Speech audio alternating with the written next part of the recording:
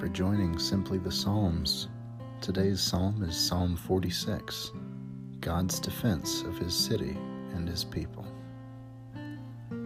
God is our refuge and strength, a very present help in trouble.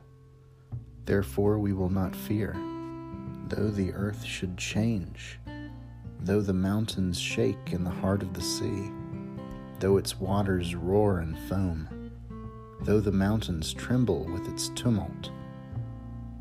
There is a river whose streams make glad the city of God, the holy habitation of the Most High.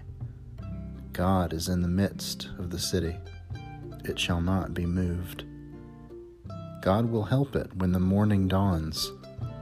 The nations are in an uproar. The kingdoms totter. He utters His voice, the earth melts. The Lord of hosts is with us. The God of Jacob is our refuge. Come, behold the works of the Lord. See what desolations He has brought on the earth. He makes wars cease to the end of the earth. He breaks the bow and shatters the spear. He burns the shields with fire. Be still and know that I am God. I am exalted among the nations.